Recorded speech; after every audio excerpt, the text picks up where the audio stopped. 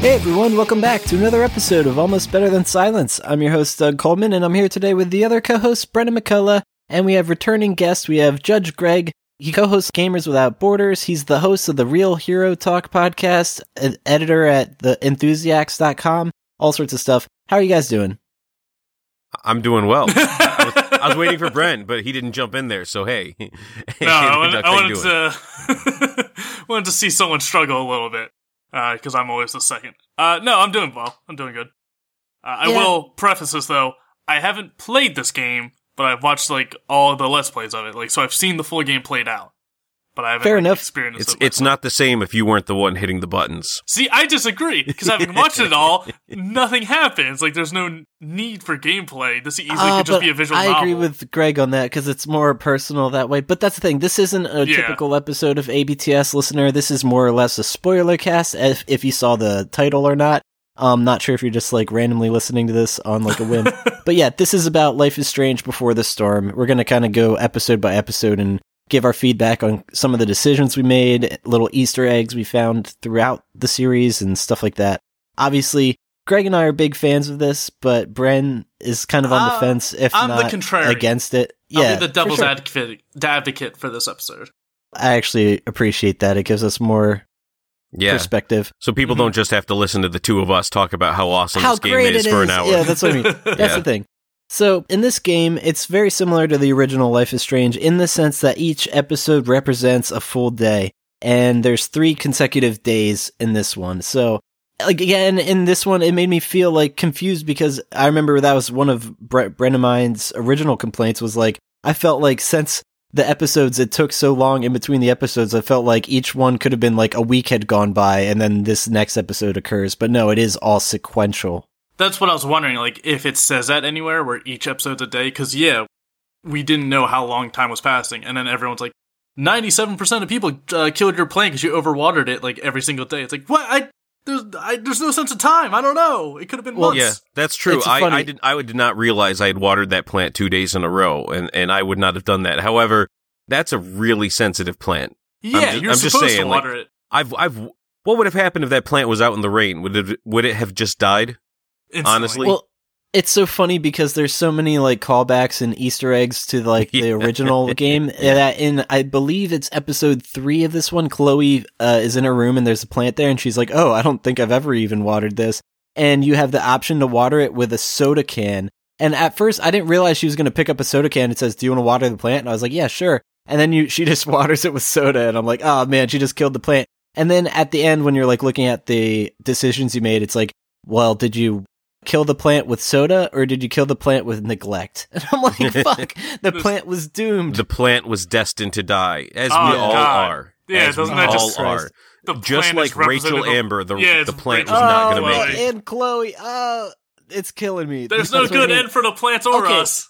First thing, before we even really dive in spoilers. Sorry. That's the thing. It's a spoiler cast. We had the spoiler cast of the original one already, and that's a super long episode. We'll try to keep this one a little more brief.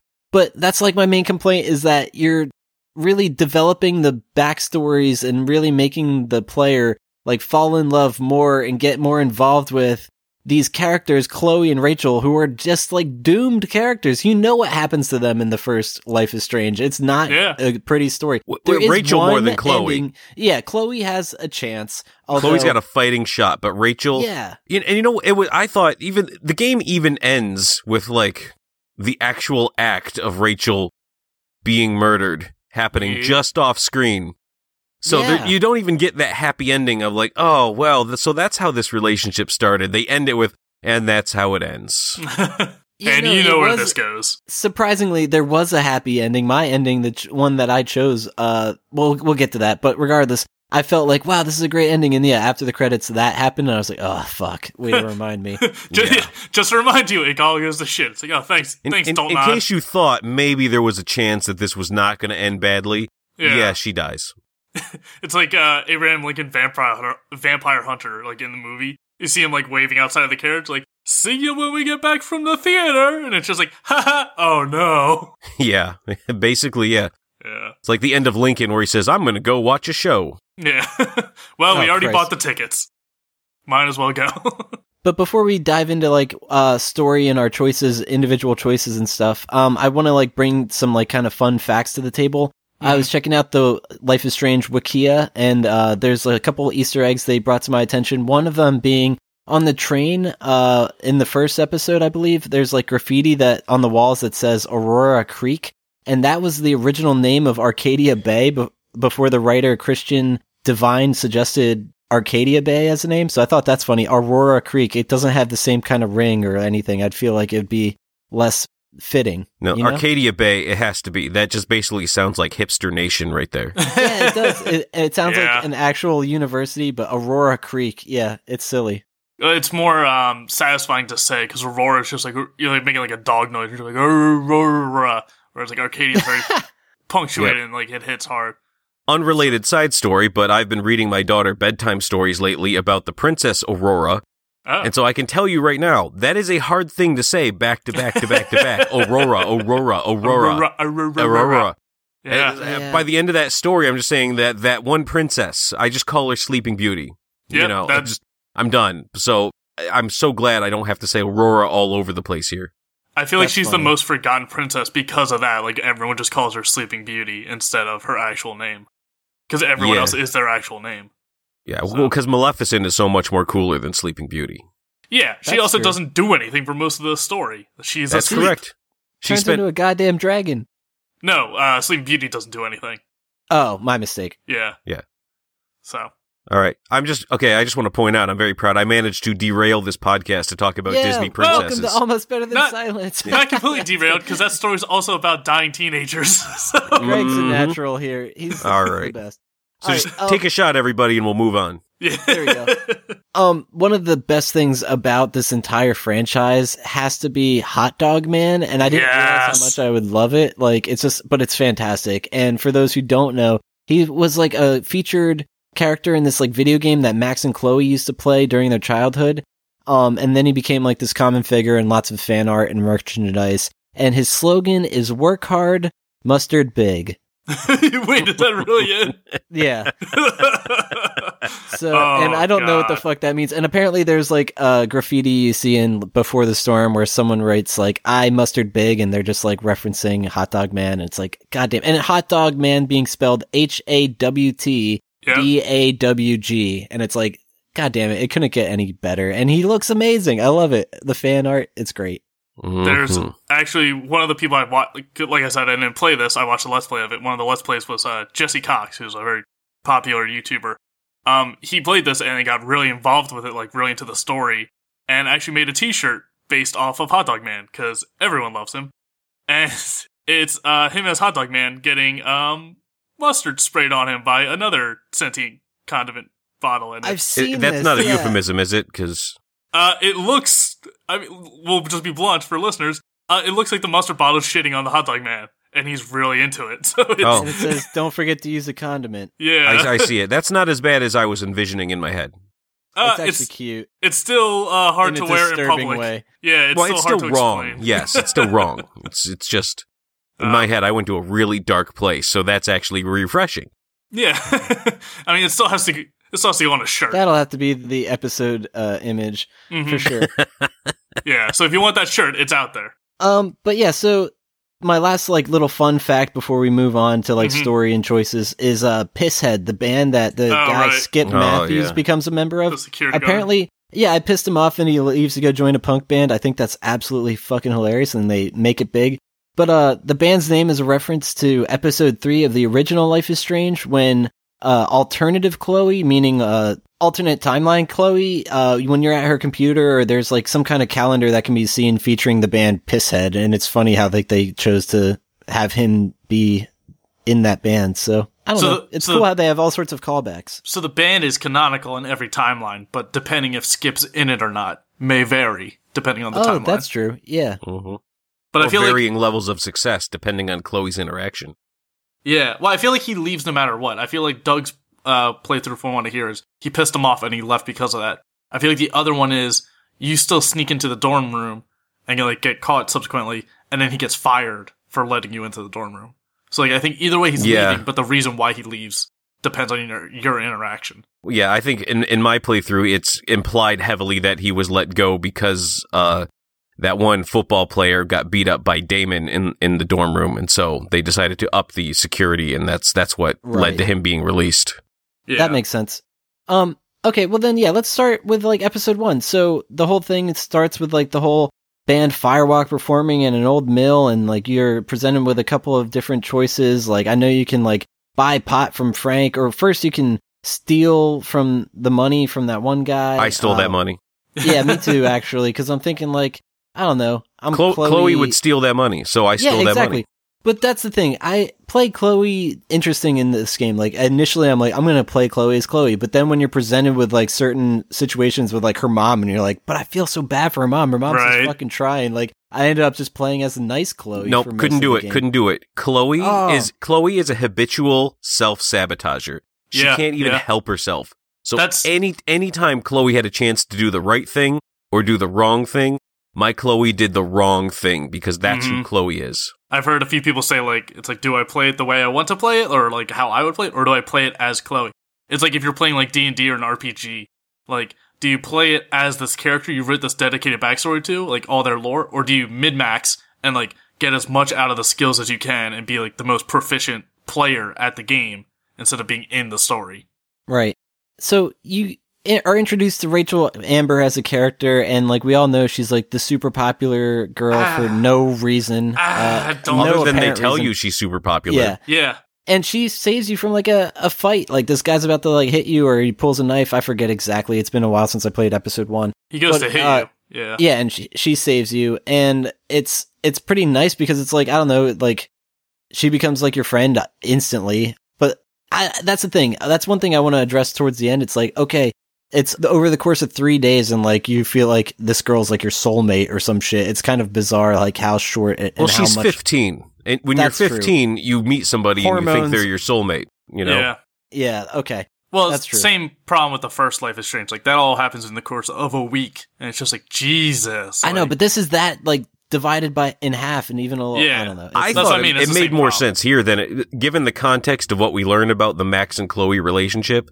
I think it made a lot more sense for Chloe to fall for Rachel Amber as quickly as she did than for Chloe to get so close to Max again after everything Max did. Because Max is the worst, if I haven't established that yet. Max is the worst. I remember that's your controversial opinion, but that's fair. I would actually say the opposite of that, because granted, I could see why Chloe would get so swept up with Rachel Amber so quickly. Like, I could see it in 3 days, maybe not to the extreme degree how close they got in those 3 days. But, granted, they had very insane circumstances about them. But like I could see Max and Chloe reuniting within like 5 days or so because they had that like old friendship. Like, and it was only 2 years or 3 years maybe, if that they've been separated.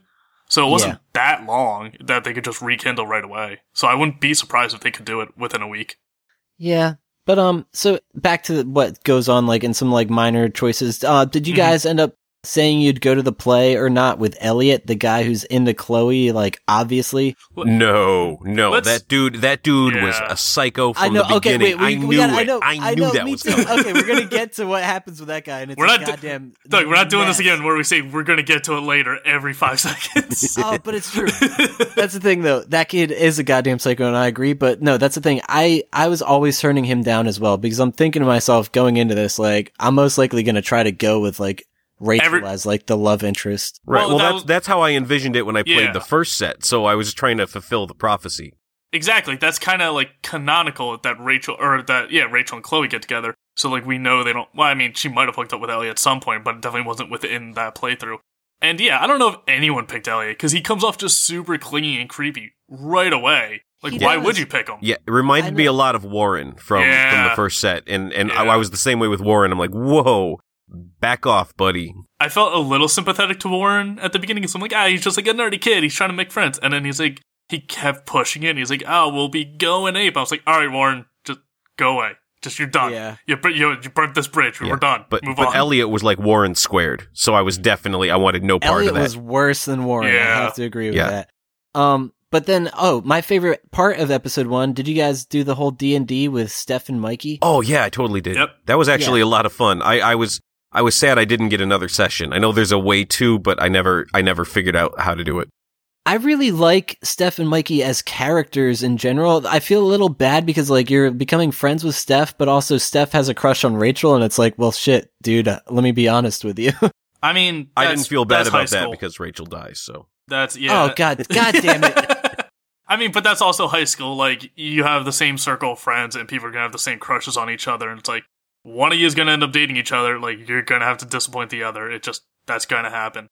But with playing again with Mikey and Steph, you can apparently play in like episode 3 when you meet up with them again later. You can play a tabletop game with them, but like at least what I saw, the stats like 0% of the people did. Nobody did. Yeah, I just finished it at time of recording 2 days ago. So as of 2 days ago, Bren, still 0% of the people played tabletop with Mikey. It's so frustrating. I tried my best. I was looking for that opportunity because I'm like, they'd be fools to not capitalize on that because everyone came back with feedback saying that is the best thing of episode 1. Give us more. And then episode 3, there they are in the hospital. I did every like option I could, and I'm thinking to myself, what? I guess there is no like more tabletop stuff. There has to be some way, some series of choices to make it happen. I think looking at those stats, there's some that are so like egregious. Like there's some of the big choices where it's like 50-50, like everyone's split. But then there's like choices where there's 4 choices to a problem, and it's like 96% for one choice, 3% for the other, 1% for the other, and then 0 for the last one, like the tabletop one. And I think those choices are based off previous episodes. So say, for example, when you're in Mikey and Drew's room, I don't know for a fact, but I'm just theorizing here. Say you pick up your character from the D&D game and you take it with you. And then if you still have it with you through episode 3, then you can play. But it's something based on the previous episodes that pays off later. But there's no way of knowing that. Like, there's no indication of that whatsoever. So most people are going to miss out on that.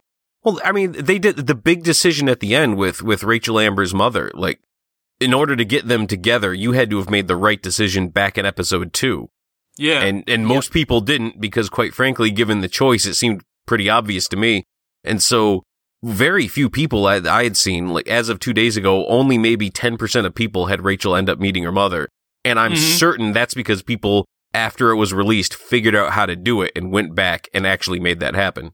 So I'm wondering if some of those situations if you could argue that's poor game design, where it's so obtuse and so hard to figure out this possible scenario, or if they did that on purpose to incentivize you to play it again, just to see those examples. Yeah, in hopes that you can unlock something that most people haven't. It reminds really me of back in the first series, in I think it was episode 2, when you have to prevent that one girl from committing suicide. Yeah, and in order to have done it, you need to have made the right choices in the previous episode and in the current episode, and then remembered a lot of the stuff you learned about her in the course of those 2. That was frustrating as fuck. I was so goddamn one of us nailed it. Which one was it, Doug? Which one did you get? I saved her first time, Doug. First time. First time, Didn't have to go and reload or anything. You guys are crazy. First time. GG easy. It's a matter of caring, Doug. You have to care about people. No, that's why both my kids drowned in heavy rain. That's awful. At least with Kate, I could see where that was going ahead of time, so I was preemptively making the right choices, like remembering the photograph and trying to remember what her favorite Bible verse was. But it's good that you referenced Heavy Rain, Doug, because like in Heavy Rain, you would go back and want to replay those scenarios to see the different ending. In Life is Strange, you would have to play through the whole thing again. In Heavy Rain, they at least put it in chapters, so you could jump back right before that exact decision, so you can see just that one decision instead of playing through like a 7-hour game for one choice. In the last set, the first series, couldn't you go back to like certain chapters and play from that point? There is chapter mode, and I even believe I'm not sure about Before the Storm because I haven't. It does not, because I tried at one point, and so you can't. And Before the Storm, you either I really think you have to go back and play straight from the beginning. Yeah, no, you can't go mid chapter and redo choices, which is frustrating. So there was at least at one point where I made a choice that when I thought about it, I thought Chloe would not have done this. This was a Greg choice, not a Chloe choice, and I wanted to go back and undo it. When I found out I couldn't, it was like right at the end of the episode. I said, all right, well, screw it. You know what? Even a blind monkey sometimes makes the right choice. So Chloe accidentally did something beneficial there. I made basically nothing but Greg choices, but Doug choices. That's really weird if you spent the time making Greg choices. No, it was just because I think everyone should do that, though, Doug. Everyone should try to play games and do what I would do. Yeah, exactly. That's way more fun.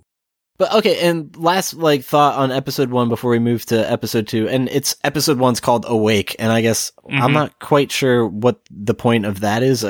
Anyway, just big Godsmack fans. Oh goddamn! But my favorite scene is when you share earbuds with Rachel after you guys skip school. You can actually apparently choose not to do that and miss out on one of my favorite scenes of the episode. But it's like they play some music. The soundtrack to this game is absolutely fantastic. I can't recommend it enough. I'm not sure if it's like you can go buy it or on like CD or whatever, but if you can, I think you should. I ended up having to get all the songs individually from the first soundtrack. Like there wasn't like a collected bundle for it, unfortunately. They didn't. Okay. I thought they did that at one point. I think they did. Did I just make that up in my head? No, I saw some for vinyl, but they're like super expensive and like were like on the Square Enix store exclusively at one point. I think it was very rare. Did post game after they saw how popular it got, and they did like a special edition mode, like where you got a bunch of like tchotchkes and like incentives to buy the special edition one. There might have been the vinyl or the soundtrack included in that, but just the initial game, like so many games on Steam are like buy the game and buy the soundtrack separately. It didn't have that, so that was unfortunate. Really missing out there. That seems like that's just money on the table. Yeah, but I think that's something I love about it because all the songs were real songs from like third-party artists, like actual musicians, not composed for the game. And I love that because it makes it feel more real and more lived in instead of just entire orchestra songs for every soundtrack. Yeah. But the downside of that is watching it on like a Let's Play or YouTube, it immediately gets demonetized. And for some of the stuff I saw, the person just edited out all audio from those scenes just so the videos wouldn't get flagged. Every time I was trying to watch, I wanted to go back and be like, well, the major decision for the end of episode 3, I'm like, I know my outcome. Let's watch the other one. And there's no audio for it, no matter where you go. It's because, it's a pain in the ass. But I think it's because, some of these artists, I know a few of them off the top of my head. Daughter, Lanterns on the Lake, I can't think of any others, but Amanda Palmer was in the first one. Oh, that's right. But they're popular, so I'm sure it's just YouTube flagging it and being like, you can't do that. Yeah. Well, I think it's definitely YouTube doing it. It's not the artist.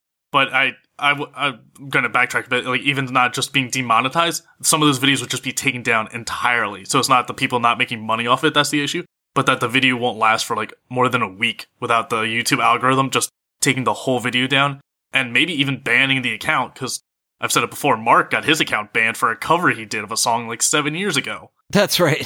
So, but then also, I don't know if they can sell the soundtrack by itself because you might get into this whole legal issue with the actual musicians instead of it being all the rights being to the studio because it's a original composition. I will say the unintended side effect of that everyone on YouTube taking the videos down is that when you do watch replays, when the music is removed, it really shows you how impactful the music is because when it's gone, those scenes that are supposed to be really tense and powerful are nothing. They're just empty. Yeah. Yeah, no, it's really powerful music. It draws the emotions out of you. Even, I went back home for Christmas and I had a bunch of free fucking time. So I started watching Scrubs marathons on weird, obscure cable channels. You don't have to justify Scrubs marathons. No, they're the best. I've watched the entire series 4 times now. But because there was a licensing issue with the music in that show that it ran out. I thought it was just for Netflix, but apparently it's even for the reruns. So they've had to replace some of the music in the episodes with different songs. And no way. Oh, really? I haven't seen some of those episodes in years, but I immediately could tell that the music is different because it just scene felt weird.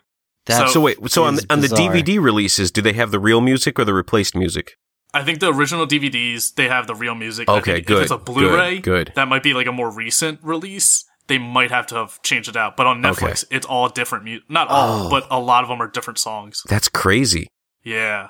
So music is one of those things. When done right, it feels appropriate and no one really notices it. It just makes the scene better. But when done wrong or when changed, it's really drastic. It's really noticeable. Yeah. I gotta give them credit here. They hit the nail on the head with this one. I love the soundtrack here. Yeah, they always nailed the soundtrack. That was a huge part of me for the first one. Yeah, and that was a great scene to establish that and just showcase the music. Anyway, on to episode 2, Brave New World. Isn't that who am I thinking here? The guy who did 1984? Orville? Not Orville. Orwell? George Orwell? Orwell. Yes, that's who I'm thinking of. All right. Aldous Excella? I don't know. Not Orwell, though. I don't know. I hear Brave New World. I think, wasn't that a DC comic book storyline at one point? Oh, it's Aldous Huxley is who I'm thinking of. Never mind. God, it's all these dystopian authors. Mm-hmm. But yeah, Brave New World is like a phrase, and I don't know if it's always an allusion to this book. But yeah, Brave New World is used in a lot of different things. Like, I think there's a band called it. I think there's probably a few movies based off it. Maybe not based off it, but using that phrase. So it's a pretty common, adverb or proverb? Well, the big cliffhanger of the first one was Rachel Amber setting fire to the forest after seeing her dad kissing mistress, so to speak, and like that was like really upsetting to her. God, and that's the thing. At that time, I remember even saying to Bren, being like, it alludes to us thinking, oh, maybe Rachel Amber has some kind of special power, and that's like the interesting thing. Because like the way that scene played out, and she would just start screaming, and the fire is like getting more intense, and like shit's like intensifying around her, it just seemed to me like, I'm like, oh, she's got some kind of Dragon Ball Z shit going on. Yeah, I exactly thought that. I thought like, man, like Rachel Amber's about to go Super Saiyan. Yeah. And I'm like, okay, so no wonder she's so popular. She's a goddamn like Max Caulfield. Over with, like, 9,000, Doug.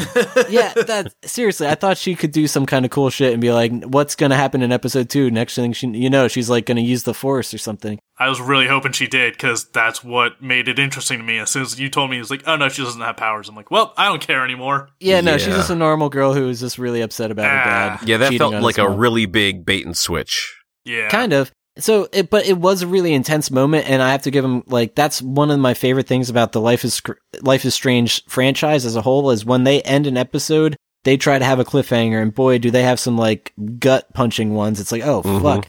But this one was like kind of like, okay, she lit the forest on fire. Intense. Yay. I can't wait for the next one. I can say, as someone in Los Angeles, which is constantly on fire, it's a big fucking deal. No, that's what I mean. It does hit a little too close to home, especially for people like you out there. Like, for me, like, I haven't really experienced that, but like, even still, like, I know it's a big deal. It just, I don't know. It wasn't like some of the more extreme ones, so to speak, in the original game. Let's put it that way. But I still thought it was intense. When 2 starts off, you're in the principal's office and you're getting expelled from school. Like, you could have the opportunity to stand up for Rachel or whatever in her story, but like, she's the good girl that's always going to get out of trouble no matter what, and you're like pretty much on your way out, and I don't think anything you can do can stop you from getting expelled. I'm not sure about that. I don't know. I felt like there was at one point in time where if I had been Chloe and just shut my mouth, then I would have been expelled and Rachel wouldn't have been able to do the play. But so much revolved around that play that I'm wondering if it's just the illusion of choice, and somehow Chloe was still going to work it out, and somehow Rachel Amber was still going to do that play anyway, because that was such a huge scene when it ended up playing out. I can't imagine they just kind of cutting it. That's my problem with these games and like Telltale games. Like, I enjoy them, but like, I'm really seeing the strings and really seeing like the dividing paths. So for like this one, I watched the different endings, at least for the episode 3, and just seeing like, oh, one thing's slightly different, but otherwise there is no real change. There's no impactful change. So yeah, because a big moment of the second episode is the play, of course Rachel and Chloe are both going to be in it. Chloe is expelled. Maybe Rachel would have been she might have been suspended, but still involved with school activities or something, and then just gone back to school like next week or something. So, yeah, like, I'm sure there would have been some throwaway line later about how, Rachel's dad called the principal and made it happen and threatened him or something, so they had to put it on or something. I mean, that's usually how it happens, is it's just one line of dialogue later that hand waves your choice. Yeah. And it's whatever the game wanted to happen is going to happen. Well, and to be honest, the whole play needed to happen. It was so goddamn great. It was definitely the highlight of episode 2, if not like one of the highlights of the overall game. Like, goddamn, that was just like really cool and well done. We'll get to that though. Did you guys empty your pockets for David? Now that I've played Life is Strange and I know more about his character, of course at first I'm like, oh, he's a creep with the surveillance, but he's just like a loving like father figure. He really does care about Chloe and Joyce, the mom. Oh, he's got PTSD. Oh, yeah. I mean, and you see a little bit of that in this game, but like I recognized they do a good job of giving the signs. They do a really bad job of trying to teach people about it. But he has straight up PTSD. I knew it from the second I first saw him in the first game. I said, this guy has shell shock and needs help. Yeah. And the whole game, they go into like, here's all the suicide prevention lines, and here's all the different ways you can help teenagers. And I think, where's the Wounded Warrior link? Where are you going to start talking about David and what's wrong with him? But they portray David and his shell shock like that's just normal for him and for a veteran. And that's one of the big exceptions I take with the game, is because that man clearly needs actual help. And he never gets it, and nobody ever acknowledges that he needs help. It's just they play him off like, well, look at this douchebag with his PTSD, and I don't like that. Yeah, no, that is shitty. And I think it's episode 3 where you're given the opportunity to take his photo of his friend who passed away from ETD. IED. I don't even know my own acronyms. Yeah, improvised explosive device, IED. Yes, there it is, yeah. Yeah, I feel like you're right, Greg, with that. Like, they definitely tried to make him, like, sympathetic with that and, like, tried to, like, definitely bring awareness to that, because you don't see it in as many games. Because, I mean, look at so many of the different game franchises where it's just, like, gunning down people, being a soldier's badass, flying through the air, like... So it's definitely good to see, like, a game trying to raise awareness and showing, like, the consequences of that. But I think you're right. I think they did fall short with that, of just being, like, his PTSD is an explanation for why he's an asshole, and not treating it like a condition that he could be treated for. Right. Yeah. Exactly. That's exactly right, Bren. Yeah. But did you guys empty your pockets as far as like, because Chloe had pot on her? I did. Or not you bought it. I did. That was one of my decisions that I had made, where I thought, you know what? I don't know if Chloe would have emptied her pockets. But probably in my defense, I thought she was clean, because you were saying, go ahead, empty my pockets. So I thought, maybe she doesn't have anything. I think I should know that. I'm playing as Chloe. I should know what's in those pockets. Did you as a character buy the pot from Frank at the Firewalk? I totally did, yes. Well, then, yeah, but it was also the night before. Like, she's in different clothes, so she wouldn't necessarily have it on her clothes. And also, when you're rooting through your locker, you're trying to find your secret stash that Justin takes from you. So it's like, oh, he stole my stash, so now I don't have weed on me, so I'm clean. It's like, yeah, I'll clean up my pockets. Yeah, that's exactly. Have weed anyway. Yeah, because they just established her stash was gone, so I figured she didn't have anything. That's also another, like, I've talked about, like, seeing the strings in these other, like, story-based narrative choice games. But, like, that's when I have a particular problem with Don't Nod, is they do not make a lot of stuff clear. Like, that one gives you the impression that, no, I'm clean, why wouldn't I turn out my pockets? And I think the percentage of people that did was really high, and there's no way to gauge it, but I feel like the percentage of people that were pissed off that she ended up having pot on her was also really high. Yeah. Because we all thought she was clean. Yep, I thought she had nothing on her. Yeah, same. Yeah, well, I did too, and I think it was the right thing to do. I'm just more sympathetic for David nowadays. Like, I just feel like he is trying, and I want to help them, like, him fit in with the family. He needs counseling, is what he needs. He definitely, I think that's for and a fact. Instead of counseling, everyone just wants me to give him a quote-unquote chance. Like, he doesn't need a chance from a 15-year-old teenage girl. He needs help. Yeah. He's a sad character. It's an unfortunate situation. Did you guys give Damon the money or stay with Mikey when Mikey's brother was getting the shit beat out of him? Drew, I think his name is. I stayed with Mikey. Me too. Gave him That's money. the thing. What? Oh, dude, that's crazy because, yeah, I was just like, he told us to stay with Mikey no matter what happens, so I'm like, all right, we're going to listen to this guy. But if you do that, apparently he gets his leg, like, or kneecaps busted or something. Yeah. So he gets his leg broke. He's not going to be able to. And that's the thing, he's on a scholarship for football, so, like, his career is over. Yeah, if you give him the money, he gets beat up, but Damien stops before he, like, breaks his kneecaps. Damn. Yeah, so he still goes to the hospital, but he gets to play football again, basically. Yeah, but instead he ends up breaking Mikey's arm. Oh, does he? Yeah. I saw screenshots of him with like a broken arm. Yeah, that's right. What the hell happened there? So poor Mikey gets busted up. That but sucks. I mean, like, the dude's got to be like the Hulk or Captain America or something, because he just like hits away his arm or grabs it. I forget which. But it's not like he puts it in like a vice and snaps it in half, or like, you know, drives over a car with it. Like, he just hits his hand away and it breaks it. It's like, what? Mikey, you gotta get some calcium, buddy. Your bones are brutal as shit. Like, yeah, it's like nothing to break that kid. Yeah, no, I'm glad now. I'm glad I stayed in the room. Yeah, but I mean, like, you know, broken arm for a nerdy kid, like, that heals and moves on. Versus Drew, who needs that scholarship and needs his knees to play. Like, right, but Mikey didn't try to steal money from the drug dealer. Drew did that. Yeah, right. But Drew having that scholarship and staying in school helps Mikey in the long run. Where Mikey just, you know, has a broken arm for, like, a year or so. Yeah, but Mikey and Drew's dad being able to move into his old apartment and getting his feet under him, that also helps Mikey in the long run. Yeah, but we weren't sure about that at the time. I thought it was pretty evident what was going on, because when you're looking through all the stuff in Drew's room trying to figure out the combination, you see like his dad's in a bad place, and I interpreted from that he was taking the money and giving it to his dad to help him out. Yep, no, I got that vibe as well. Yeah, but after playing this game in the first one, I assumed that nothing good will ever happen to anyone in this town. So I figured there would have been some like backlash where his dad doesn't get it and it was all for naught. So I assumed fate was going to be cruel. Let's talk about this play now, though, for a little bit. I have like 3 like little highlighted decisions that revolve around that. How did you do, first of all, overall, when it came to like doing your verses? I definitely cheated. I'm not gonna lie. Oh yeah, so I took snapshots on my phone of the script on the screen, and I referenced it. I think everyone did. That's what's good. All right, I don't feel alone now. But that's exactly what I did, and I was able to. But that's even by doing that. I'm like looking at the options and they don't sync up exactly. It's like very similar shit. I was like, wow, they're really fucking with you. Well, I felt like they did it that way to sort of help people who maybe didn't just memorize the script, but would have maybe perhaps been able to get the keywords and the tricky phrases. But no, I just looked at my phone. That also annoys me with some RPGs. Like Mass Effect's terrible at this, where what you say isn't what you choose. So they'll say like, hey, you're a jerk. And it's like, oh, I'll pick that because the guy's being rude, but I still want to be friends with him.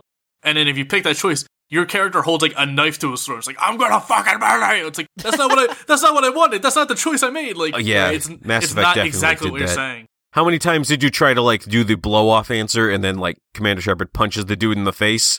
Yeah, like, I just wanted you to be mean, not hit the guy. Yeah, it's just like please just. I think even Fallout, there was a mod that made it so the dialogue tree choices were exactly what the character would say, because they were also really vague at what they actually meant. Yes.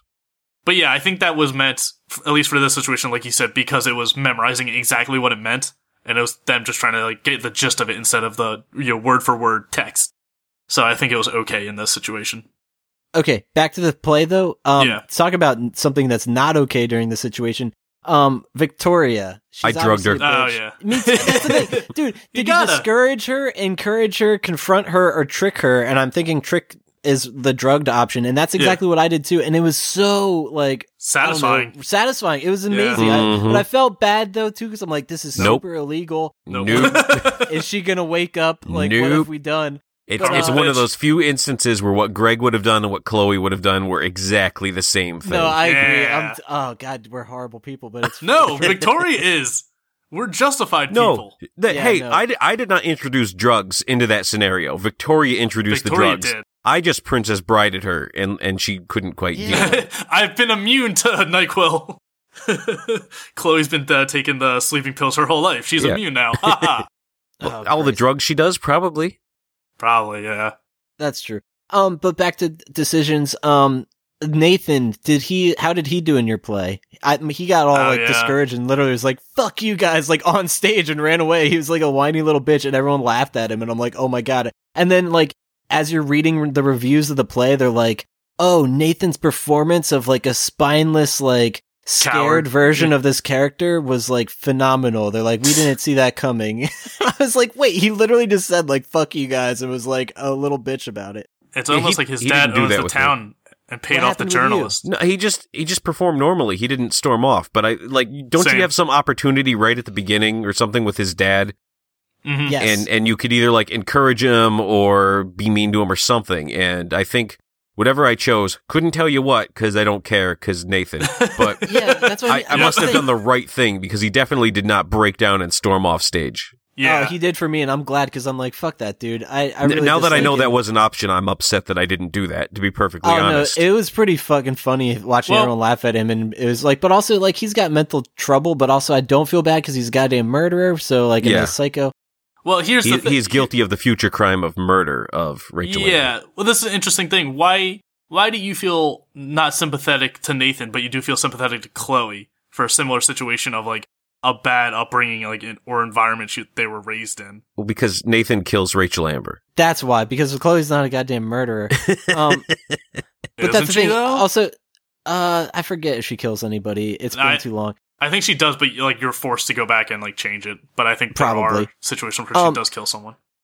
Nathan has a like love interest Samantha though, but he doesn't really give him much of a shit about her apparently. And like you always like run into her and have to be like, do you want to avoid Nathan, give him space, or help him? And like I told her to just avoid or give him space. I forget because I'm like, fuck that dude. Yeah, I think I said give him space. Yeah. Here's something that I really got annoyed with because watching all the different endings on YouTube, it's always the same ending with Samantha and Nathan. You can't have a good ending out of that. Because Nathan has to be an asshole in the next game. Of course. That's so what there's I'm no at. point. Like, there's no reason. Like, why give us the choice when it's not going to affect anything? You can't fix him.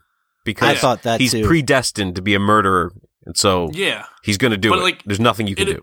It annoyed me. Like, it's fine if you can't, like, change him and, like, make him a better person. But, like, why'd they have to bring Samantha into this new character? Give them hope of, like, maybe you can fix something. It's like, no, you can't. Lol, you're stuck like this. Fuck you. I think she was just straight up fluff to just kind of round out some more options for you to just more things to do where it's like, but that definitely has no real effect. Whereas the other stuff has more of an impact. I could understand that if she was just a side character, but you had no choice. You couldn't like decide what she does. But by giving us the choice, it feels like we have some presence in that scenario, but we don't. Like it's all pointless. So like I would have rather it would have just been a conversation between them, but you couldn't decide what she does instead. Yeah. Last two episode 2 questions for you guys. So when you guys are done with the play, I believe Rachel and Chloe have like a moment where they're like walking down the street and it's all romantic. She asks for a kiss, a tattoo, or a bracelet, if I'm not mistaken, and obviously went with the kiss. How about you, Greg? Everyone went with the kiss, which is why. Now here's the trick: is in order to get Rachel to meet her mother, you had to have picked bracelet there. There it is.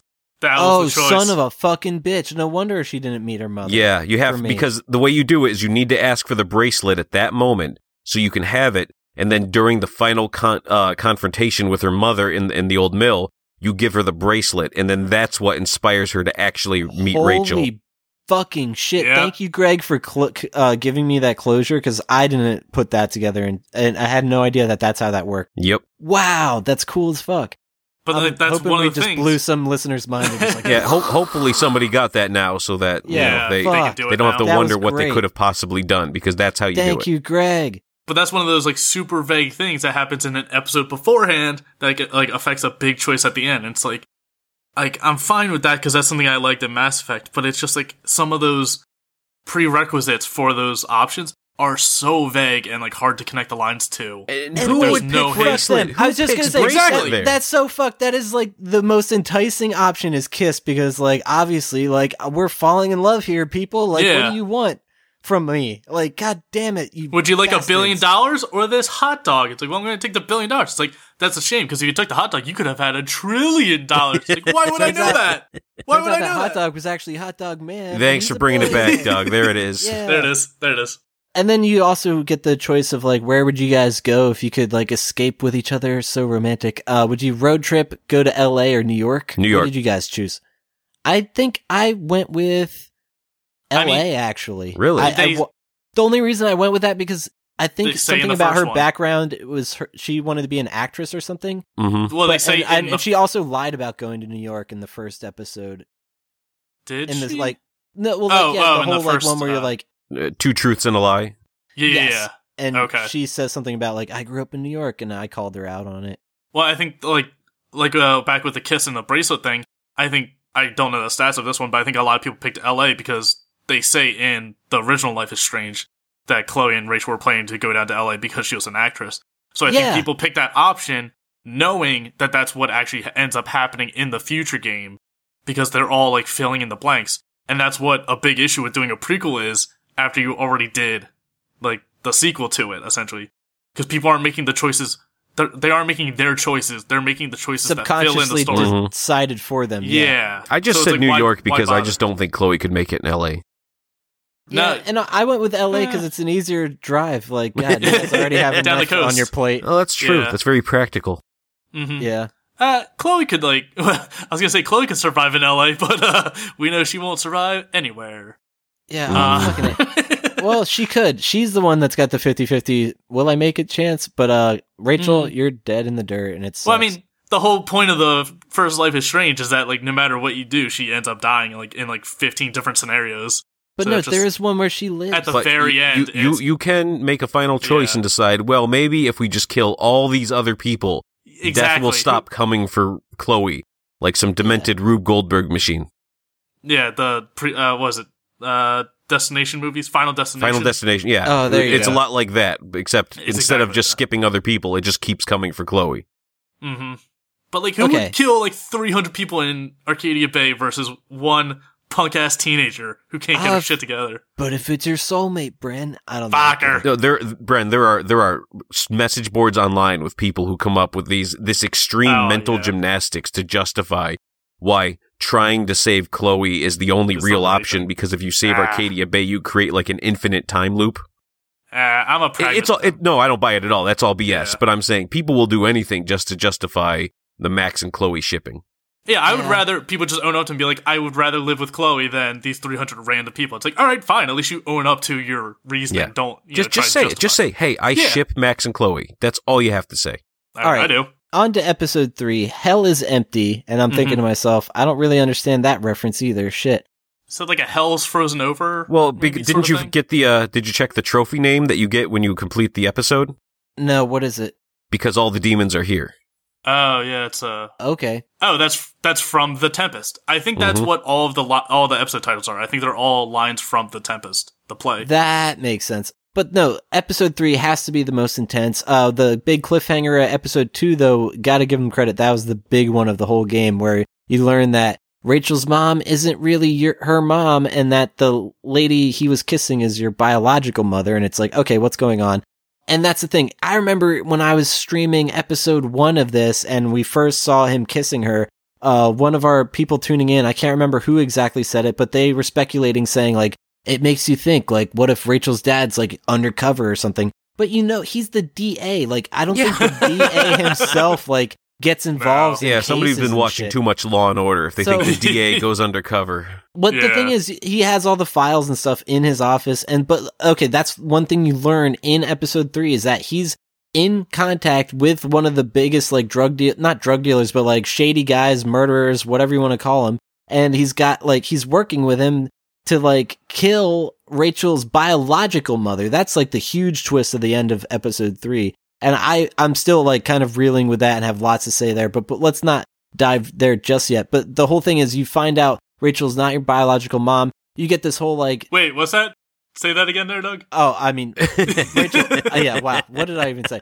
You said Rachel is not your biological mom, which is accurate, but I don't think that's the twist. That's not what I intended to say. You find out Rachel's mom is not her biological one, and the dad is explaining to her, like, a pretty one-sided thing. Like, as you were getting an explanation of, like, why she's no longer in her life, I'm thinking to myself, like, I'd really wish she was here right now giving her side of the story. But that's the thing. She's a drug addict. She got, like, really involved with heroin. I'm assuming that's a drug of choice. I don't really know if they announce it, but it was very heavily implied it was heroin. Yeah. But so, yeah, she's a druggie. He wants her away from the child. She gets clean after many years and just wants to be reintroduced to her daughter. Like, it's like, that's a right she deserves. And the thing is, especially the fact that she's clean and trying hard, it's like, what more can you ask? And this guy's just an asshole in the fact he's like, I'm just going to do whatever it takes to keep her away from my daughter, thinking it's like a protection thing. But it's like more or less like, she should be able to know her. It's like not up to you. And that's really like the whole like controversy of this whole thing. Mm-hmm.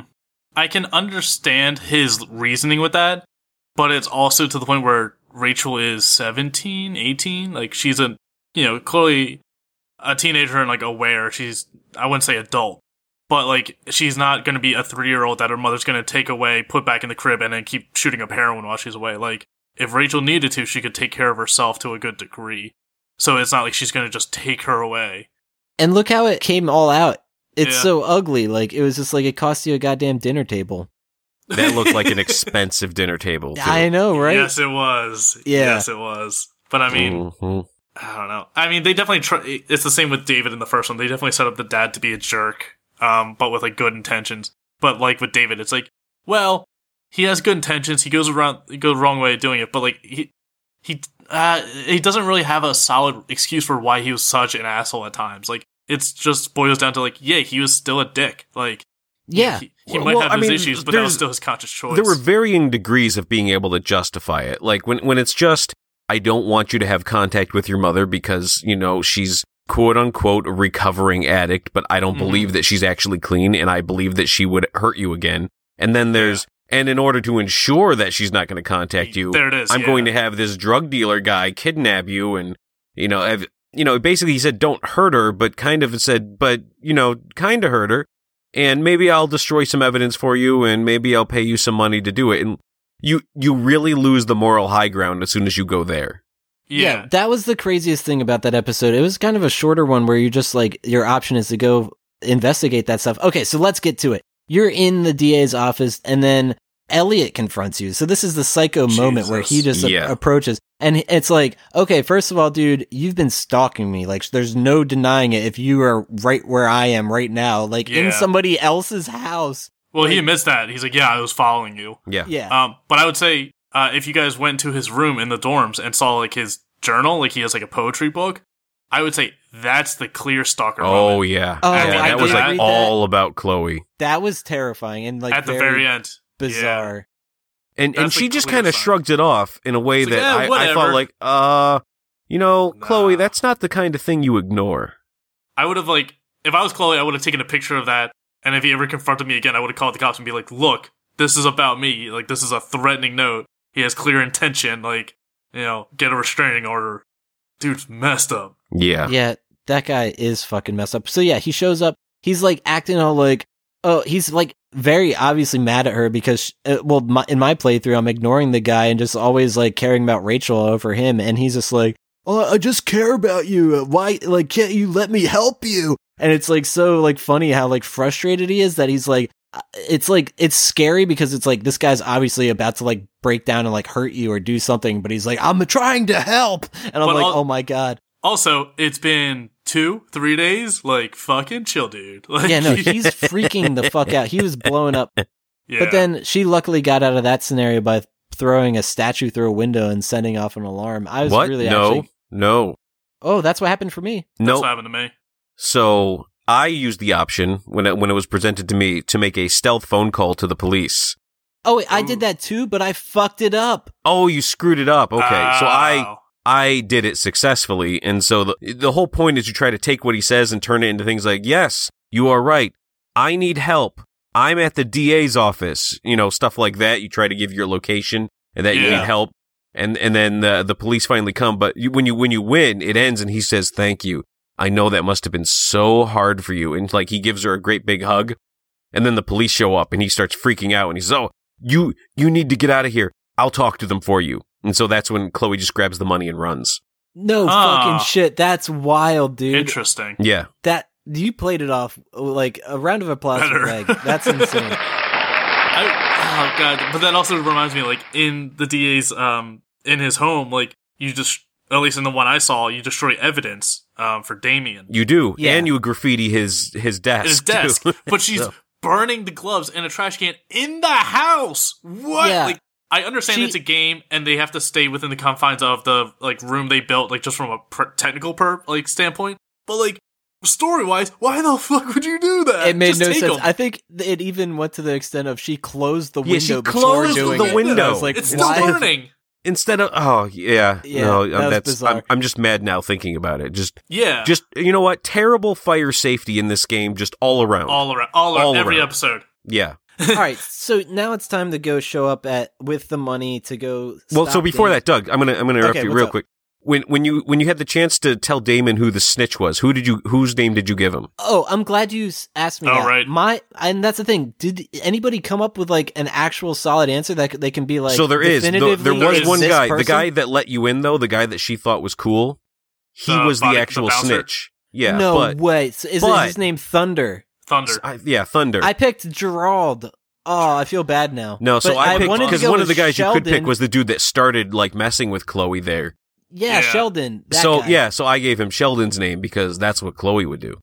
I was thinking that as well, but then I went with Gerald because I'm like, I don't think Sheldon's actually the guy because I was looking at his files and stuff, and I'm like, oh, well, he didn't miss parole or anything. He's actually probably trying. I don't want to fuck him over, but like he probably deserves it. And then Gerald, I felt bad, but I'm like, I don't even know this guy, so it's 50-50 chance between him and Thunder. And then it wasn't. Gerald is the one you stole the shirt from, or the shirt money from. Yeah. But yeah, at the end of that chapter, you see like that choice. It says like convict Gerald, convict Sheldon. Yeah, like, did you convince Damon that Sheldon was you convinced him that, or you revealed that Thunder was the... So yeah, that proves that Thunder is the actual traitor. Damn, all right. Or whatever. I wish I would have got that. And I wonder if there's any kind of hints in the files that you There are. If you go through the files, it would have said, but Thunder's you know file. what? I saw Sheldon and I thought, yeah, you know what? Chloe would just go ahead and jump to that conclusion, so will I. Mm-hmm. Yeah, there you go. Fair enough. Okay, so now you show up at the goddamn place where the Firewalk concert happened. Apparently the forest fire burned it down in the previous episode, but it's all like decrepit. Rachel's mom's there. Her name's Sarah, so let's just call her that. The bio mom.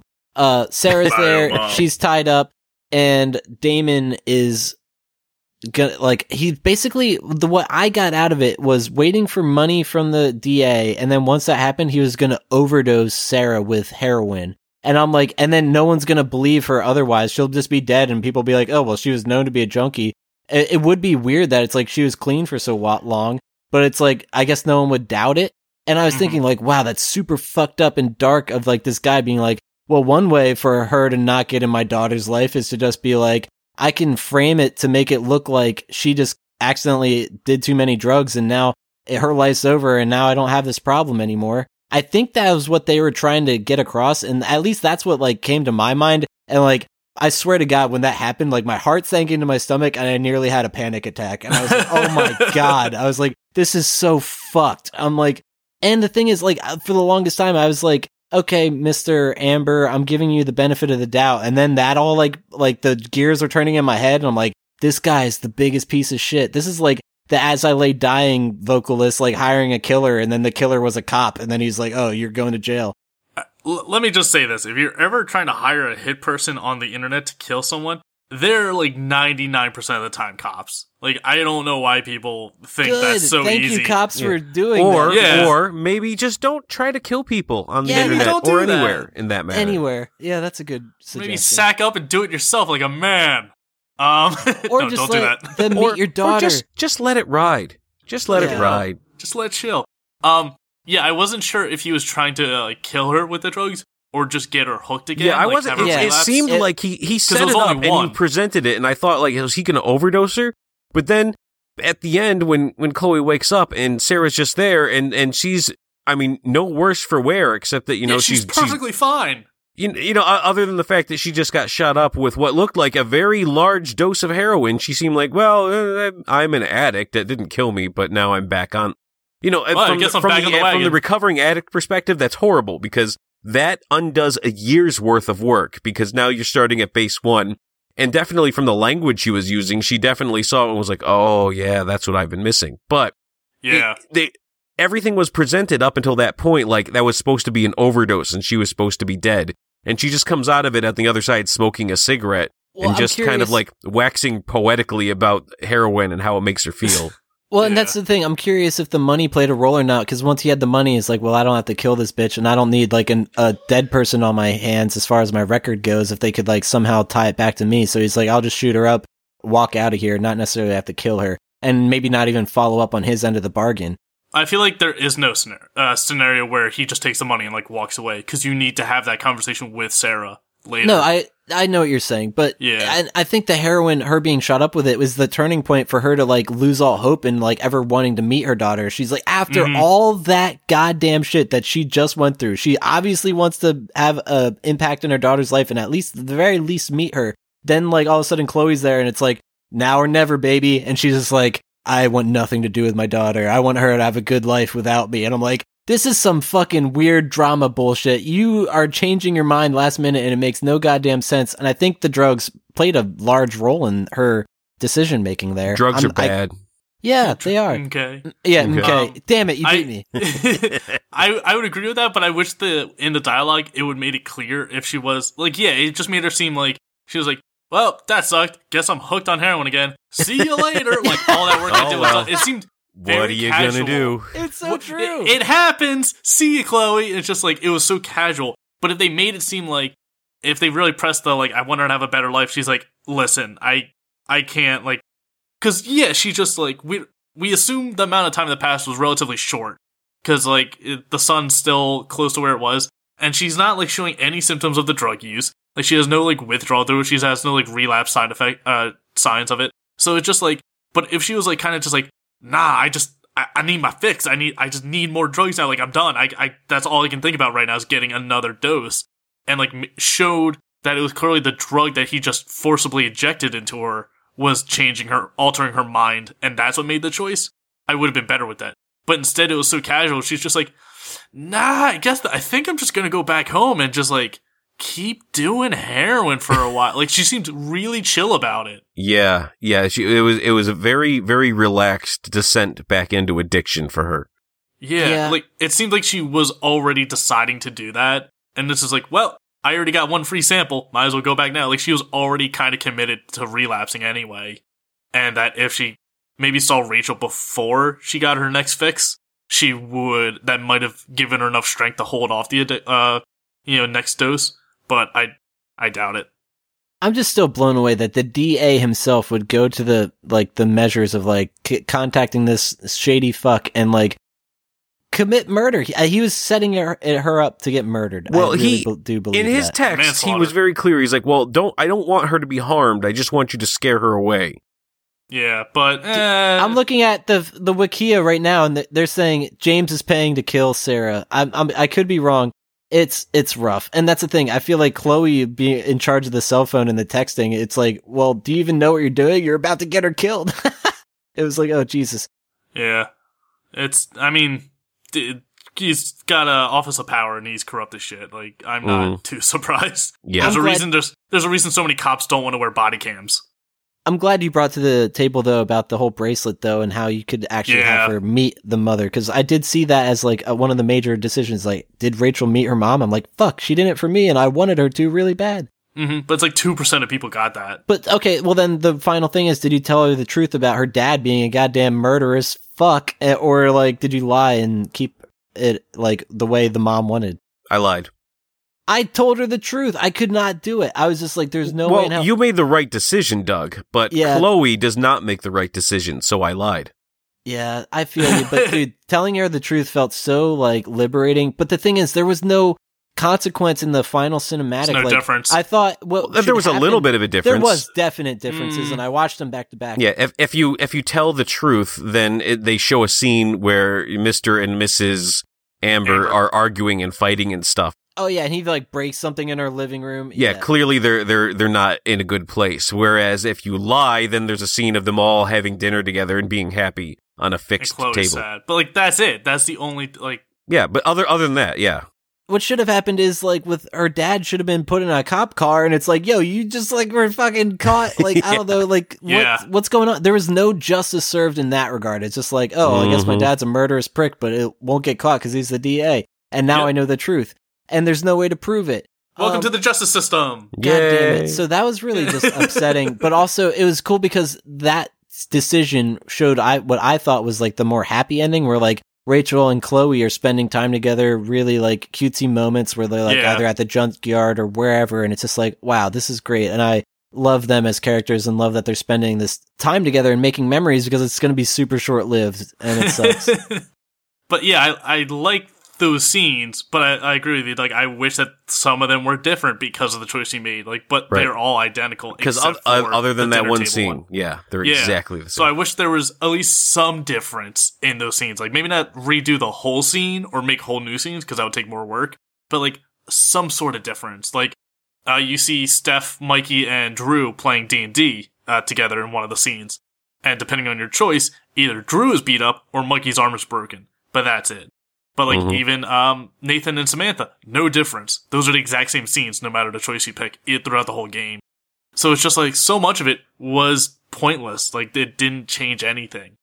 Yeah, including Rachel Amber dying at the end. Yeah. God damn it. No, I still think the game as a whole was fantastic. That's episode 3. That really kind of wraps us up. I do have some listener questions. Actually, before I'm interrupting you again. Interrupting you again, Doug. Sorry. The whole episode. Feel free. There's one more point that I really wanted to bring up before we got the listener questions. What's up? So a major story point of the first set of Life is Strange is that somewhere down the line, in the middle of her near perfect relationship with Chloe, Rachel Amber nooked up with Frank. Yes. And they were very intimate and close. And we saw nothing of that. Nothing of that here. No. When you're introduced to Frank as a character, like when Rachel is introduced to Frank, you notice him look her up and down. Like it's like very like he checks her out hard, and she kind of gives him a look of either like I'm into it or like whoa, that was weird. You can't really tell because they're fucking video game characters, but it was just like very noticeable. Like ooh, he's okay. So that was a look, but everyone looked at Rachel Amber. But how did Rachel Amber end up in the middle of her relationship with Chloe? Just suddenly develop this secondary, also very intense romantic relationship with Frank.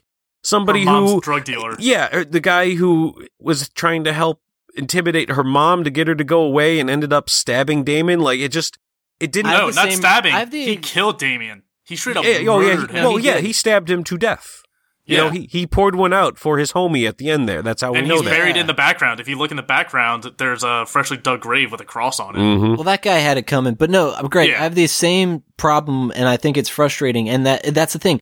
You establish this like heart-wrenching, like, soulmate relationship with Rachel. And then she, like, within no time, in whatever time transpires between the end of Before the Storm and Life is Strange and her going missing, and the time before she even goes missing, she somehow gets in a relationship with Frank. And I think it would be cool for them to make some kind of DLC to like actually see the story of where Rachel, how she goes missing. Because like, to be honest, that's what I thought Before the Storm was all about. And at the end, I'm like, oh, well, by the end, Rachel's going to be missing. And she isn't. It was just more or less like filler story, but I really enjoyed it and I thought it was excellent.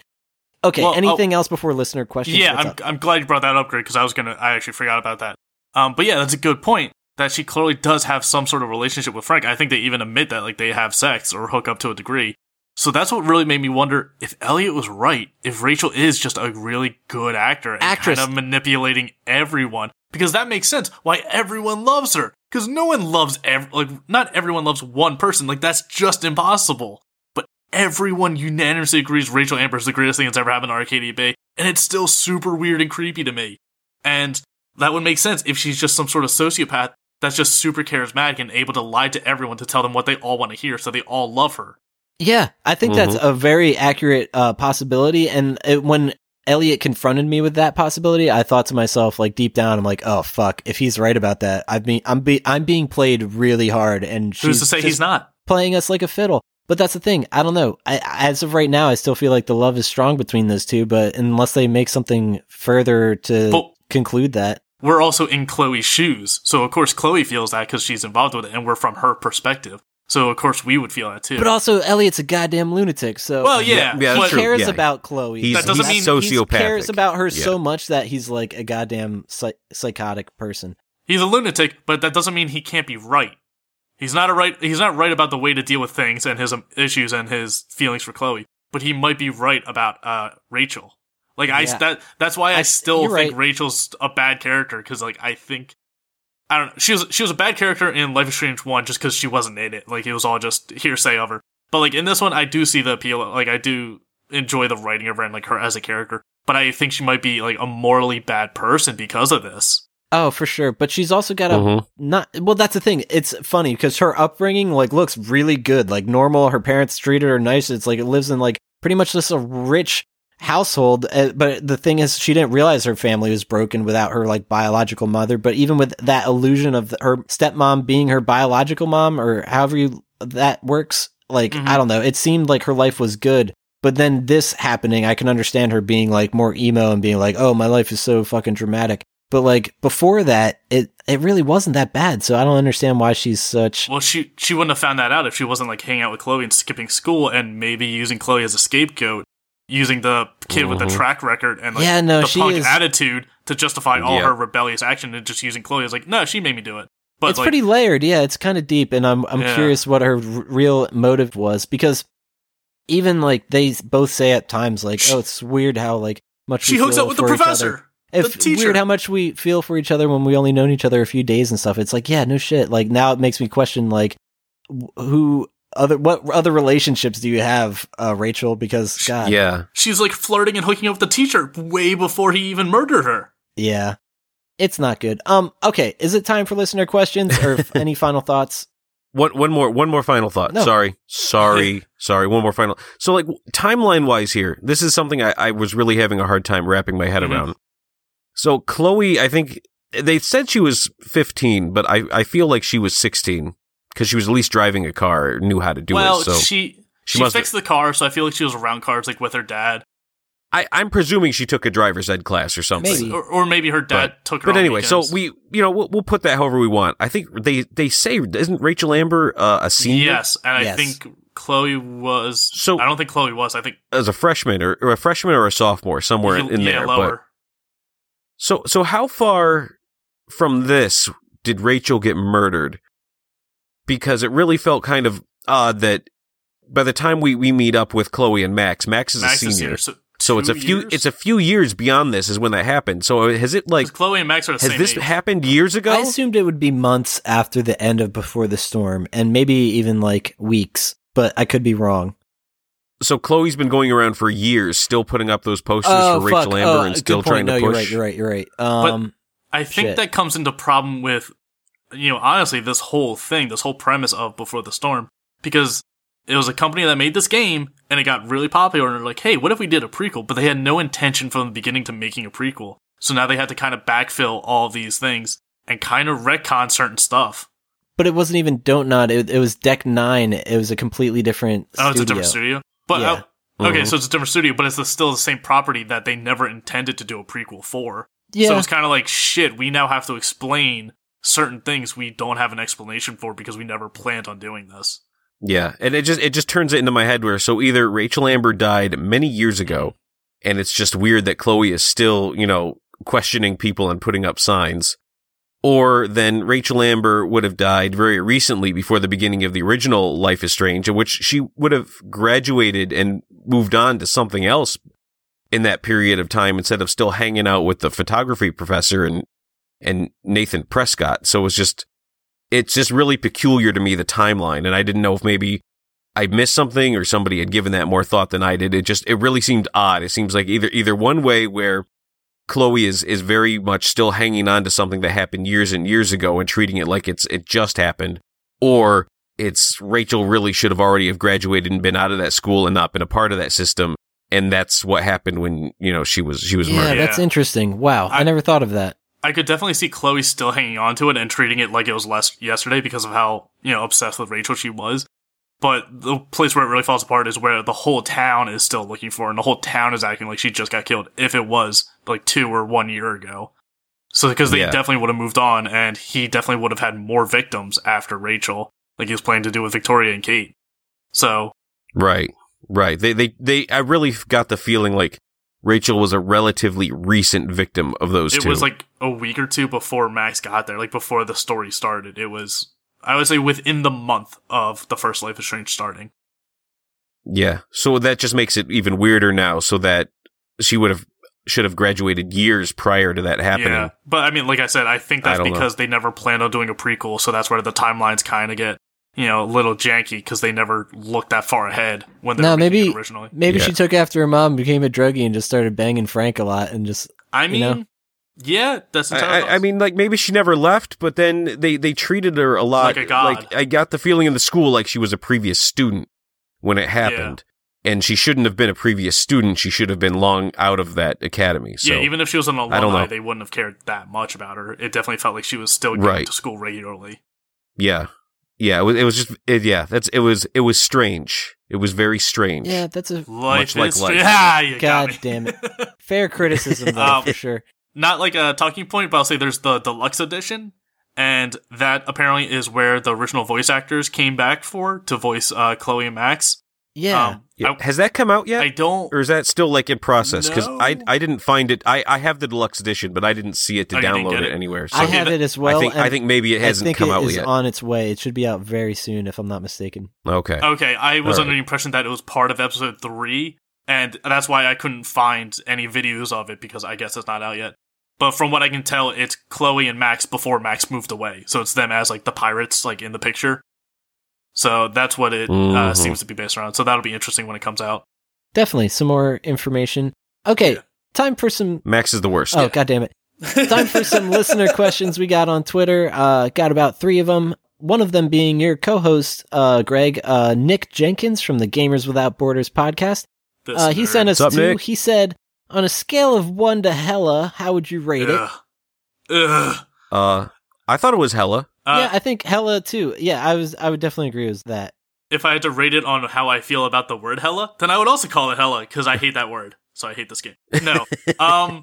This is my, I don't want to call it a problem, but my opinion of this game is I don't think it's necessarily needed to be a game. I think people that like these characters are already invested in these characters and like them no matter what. And I don't think the gameplay actually provided anything. There was no real benefit to it other than giving more backstory, which you could have found on your own in like a book. Like for Game of Thrones, if you want more backstory on those characters, you can find it, but you have to go out of your way to do it. That's the same with this. I don't feel like the gameplay actually contributed anything to the game itself. There's parts where the writing is real bad, and then there's parts where it's like really good and hits home. I feel like this could have done just as well as a miniseries or a web series or maybe just a show or a book or a movie or something. I feel like it doesn't need to be a game. So as a game, I don't think it's good, but as a story and a narrative, I think it's done pretty well. I'll be honest though, if it was presented in any of those formats, it would have went right by me and I wouldn't have noticed it or gave it a chance. Cause like, I don't know, I don't foresee it doing well in any of those. I think it is meant to be a game. I couldn't disagree with you more. What are your thoughts, Greg? Yeah, I guess I'm kind of in the same. If it had been in any of those other formats, it would have gone totally over my head. And I would have never even given it a chance. Same. But does that mean that it's bad in that format? Or does that mean you just are more open to the idea of video games because you're more preferential to that? Because there definitely are some, like, it's like, you know, if you want to call them, like, girly TV shows, I would never, like, Mean Girls with Lindsay Lohan.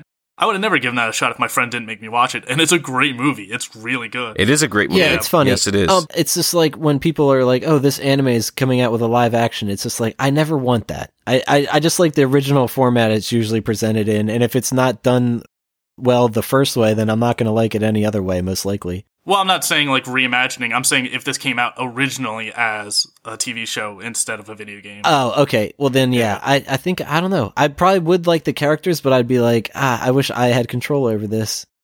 I mean, we could say that about every TV show. Yeah, I wish. That's true. You know, don't go in there. Yeah. Like, you could just move the character away instead of going to the house. And then they live a full life instead of being a fucking idiot like in every horror video game. There we go. Okay, next question from Nick. His last question was, do you think a prequel by a different studio was the right direction for the franchise? So he's obviously referring to Deck 9 Games. And I saw this, it was from the Wikia page. It says, it was stated that Deck 9 Games did not get any consultation or advice from Don't Nod Entertainment. From the beginning until launch, Deck 9 were the only ones behind the game with some help from Square Enix, including some of the developers that worked on the original game. However, they were given access to Don't Nod's game assets and original files that contain character arcs and backgrounds. They communicated with Don't Nod and flew to Paris to let them test out the gameplay, and the game director, Michael Koch, complimented their work and told the new team that the fans would love their new work. Don't Nod, however, received special thanks in the credits for the first episode of Before the Storm, saying, "Very special thanks to all of the amazing developers at Don't Nod. We've been honored to continue the amazing work you started in Acadia Bay."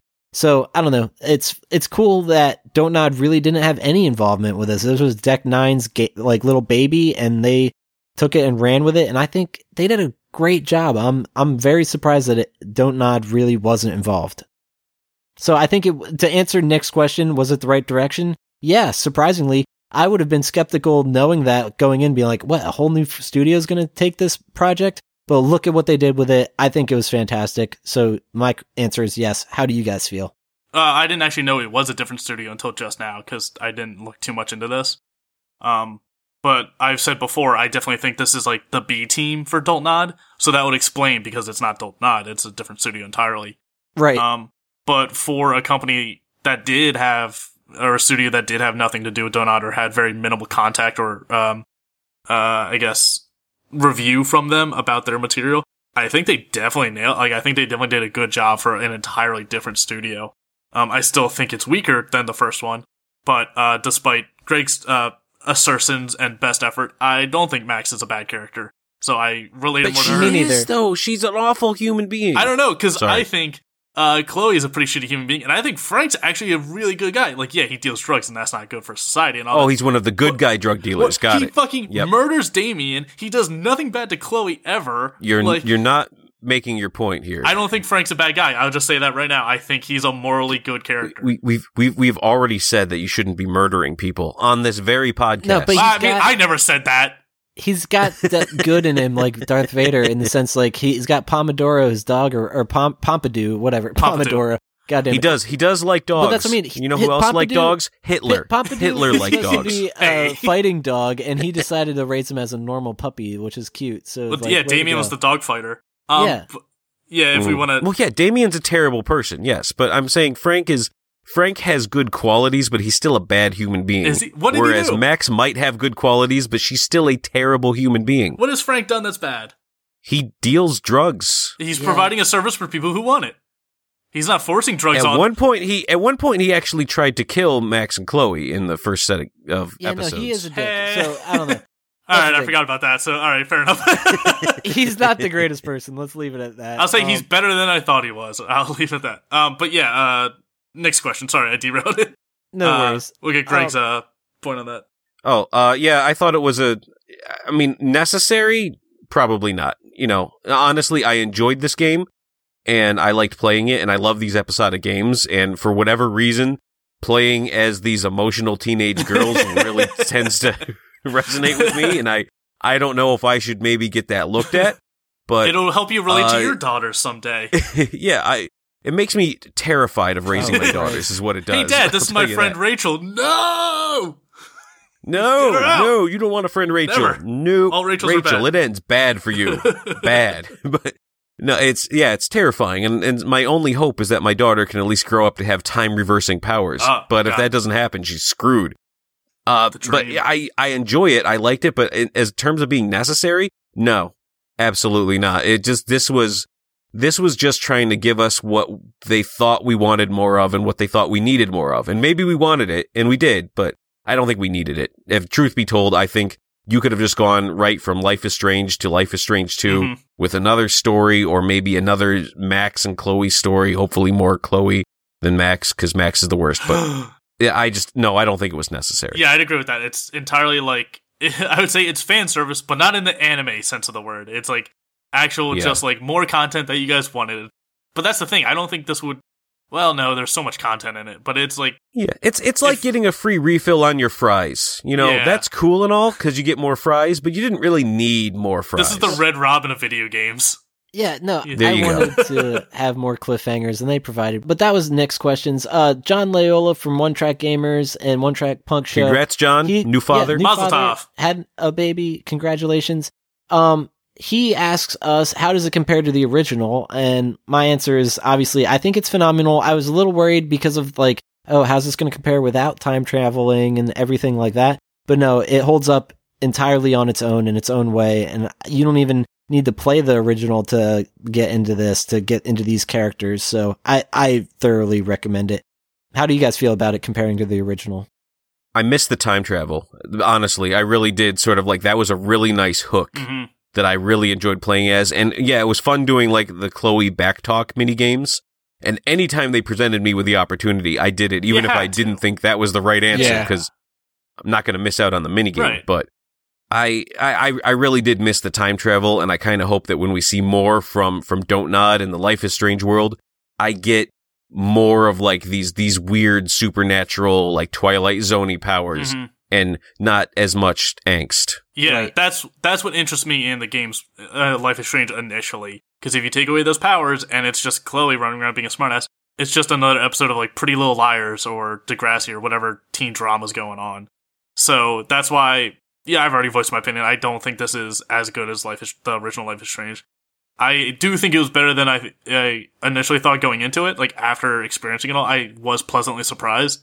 But I'm still glad I didn't pay for it, and I just watched the Let's Play of it, just because I don't enjoy these characters. I still think they're the they're good written characters. I think they're shitty moral characters, and so that doesn't like I don't have much sympathy for like, hey, I'm an asshole and I break a bunch of shit and vandalize stuff and piss people off, and then I end up dying. It's like, well, yeah, tough shit. Like, maybe stop being an asshole in life, and it'll work out. Right. So I have less sympathy. So I'm not as invested in these characters as clearly you guys are. Yeah, and John's follow-up question we already kind of answered. He said, is it a need to play for something or more for just fans? And yeah, we already established it's mainly for fans. It's not anything necessary to understand the original game at all. It just adds to it. And as for the sequel, whatever they do with Life is Strange 2, we can't really determine whether or not this is as like pertinent information in this game to that, but I highly doubt it. I don't think so. I don't have any source, but I feel like they said it's not going to be a direct, like, Max's life continued. Like, I think it's going to be something fresh and new, but it might still exist in the Life is Strange universe, like in that world, but I don't think it's going to have to do with any of these characters from the last two games. And then our last two questions come from Tony from the No Time for Time Travel podcast. He asks, what did you most anticipate about the game? And my answer has to be the cliffhangers, just because that they always like got me in the first game. So, and yeah. And then his follow-up is, did it live up to your expectations? Absolutely. The cliffhangers are incredible. The gameplay, story, everything that I went into it being like, I hope this is great. It was. I can't recommend it enough. Go play it if you have any interest. Or, I mean, God, well, you listened to the spoiler episode, so you probably played it. And I hope you did. Hopefully, you now feel like you've played the game. If you haven't, listened to us talk about it. Because if you haven't played it yet, we spoiled everything. And it's about how long to listen to this is about how long it takes to beat one episode. So, there you go. Yeah, you're not wrong. Did it live up to my expectations? Kinda, but I also didn't have very high expectations, so it wasn't hard to do. No, that's fair. The most anticipated thing, I'm similar. Yeah. The most anticipated thing for me was probably the soundtrack, and yeah, it's still good. Like, sweet indie tunes, and I'm a sucker for them. Yeah, it's fantastic. I didn't think very highly of this going in, and so it lived up to my expectations in that, like, I had really low expectations. But the nice thing is, I really wanted to, like, kind of see, like, are they going to make Chloe a character that I'm going to like to play as? Because when I found out I was playing as Chloe, I did not like Chloe from the first Life is Strange series. I thought Chloe was just as terrible a person as Max was. And having played this, I now think less of Max and more of Chloe. And so that was very interesting, and I was glad I was able to do that. But yeah, in terms of meeting my expectations, as much as I love this series, my expectations were in the toilet for this, because it was a different studio. I'm playing as Chloe. I'm not going to have time powers. You already know what's going to happen. Like, yeah, like I already know where everyone ends up. So like my decisions don't really matter because I already know how everything turns out. So yeah, I was kind of like with Bren. I did not have very high expectations for this. And so it managed to rise above them in that it was actually worth playing. Whereas I was truly afraid that it wouldn't be. Totally. Oh, wow. That was an amazing explanation. And I totally understand your viewpoint. I will ask quickly, though, Greg, if you didn't like Max in the first one, you didn't like Chloe in the first one, who did you like in any of these games? Did you like any character? Hot Dog Man. Hot Dog Man, obviously. Yeah, I don't know if I really did like any of the... It's a very unusual thing where I can play a game where I don't like any of the characters I'm being presented, but I'm still being like very entertained and engrossed in the story of them. Right? That's interesting. Yeah, I don't. There's probably a case study that somebody would love to do on me in that instance. But yeah, I didn't like anybody, but yet somehow I really loved these games. I kind of agree with that. I would say I liked Kate in the first one. I felt very sympathetic to her. Nothing wrong with Kate.